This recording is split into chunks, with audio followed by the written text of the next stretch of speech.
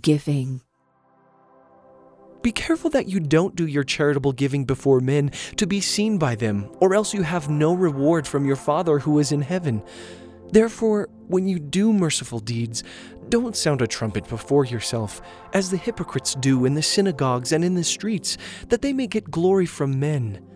Most certainly, I tell you, they have received their reward. But when you do merciful deeds, don't let your left hand know what your right hand does, so that your merciful deeds may be in secret. Then your Father who sees in secret will reward you openly. Heal the sick, cleanse the lepers, and cast out demons. Freely you receive, so freely give. If you want to be perfect, go, sell what you have and give to the poor, and you will have treasure in heaven. And come, follow me. Most certainly I say to you, a rich man will enter into the kingdom of heaven with difficulty. Again, I tell you, it is easier for a camel to go through the needle's eye than for a rich man to enter into the kingdom of God. How many loaves do you have? Most certainly I tell you, this poor widow gave more than all those who are giving into the treasury, for they all gave out of their abundance, but she, out of her poverty, gave all that she had to live on. Give, and it will be given to you.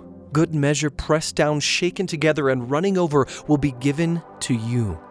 For with the same measure you measure, it will be measured back to you. This is my body which is given for you. Do this in memory of me. For God so loved the world that he gave his one and only Son, that whoever believes in him should not perish, but have eternal life. I revealed your name to the people whom you have given me out of the world. They were yours, and you have given them to me. They have kept your word. Now they have known that all things, whatever you have given me, are from you. The words which you have given me, I have given to them, and they received them, and knew for sure that I came forth from you.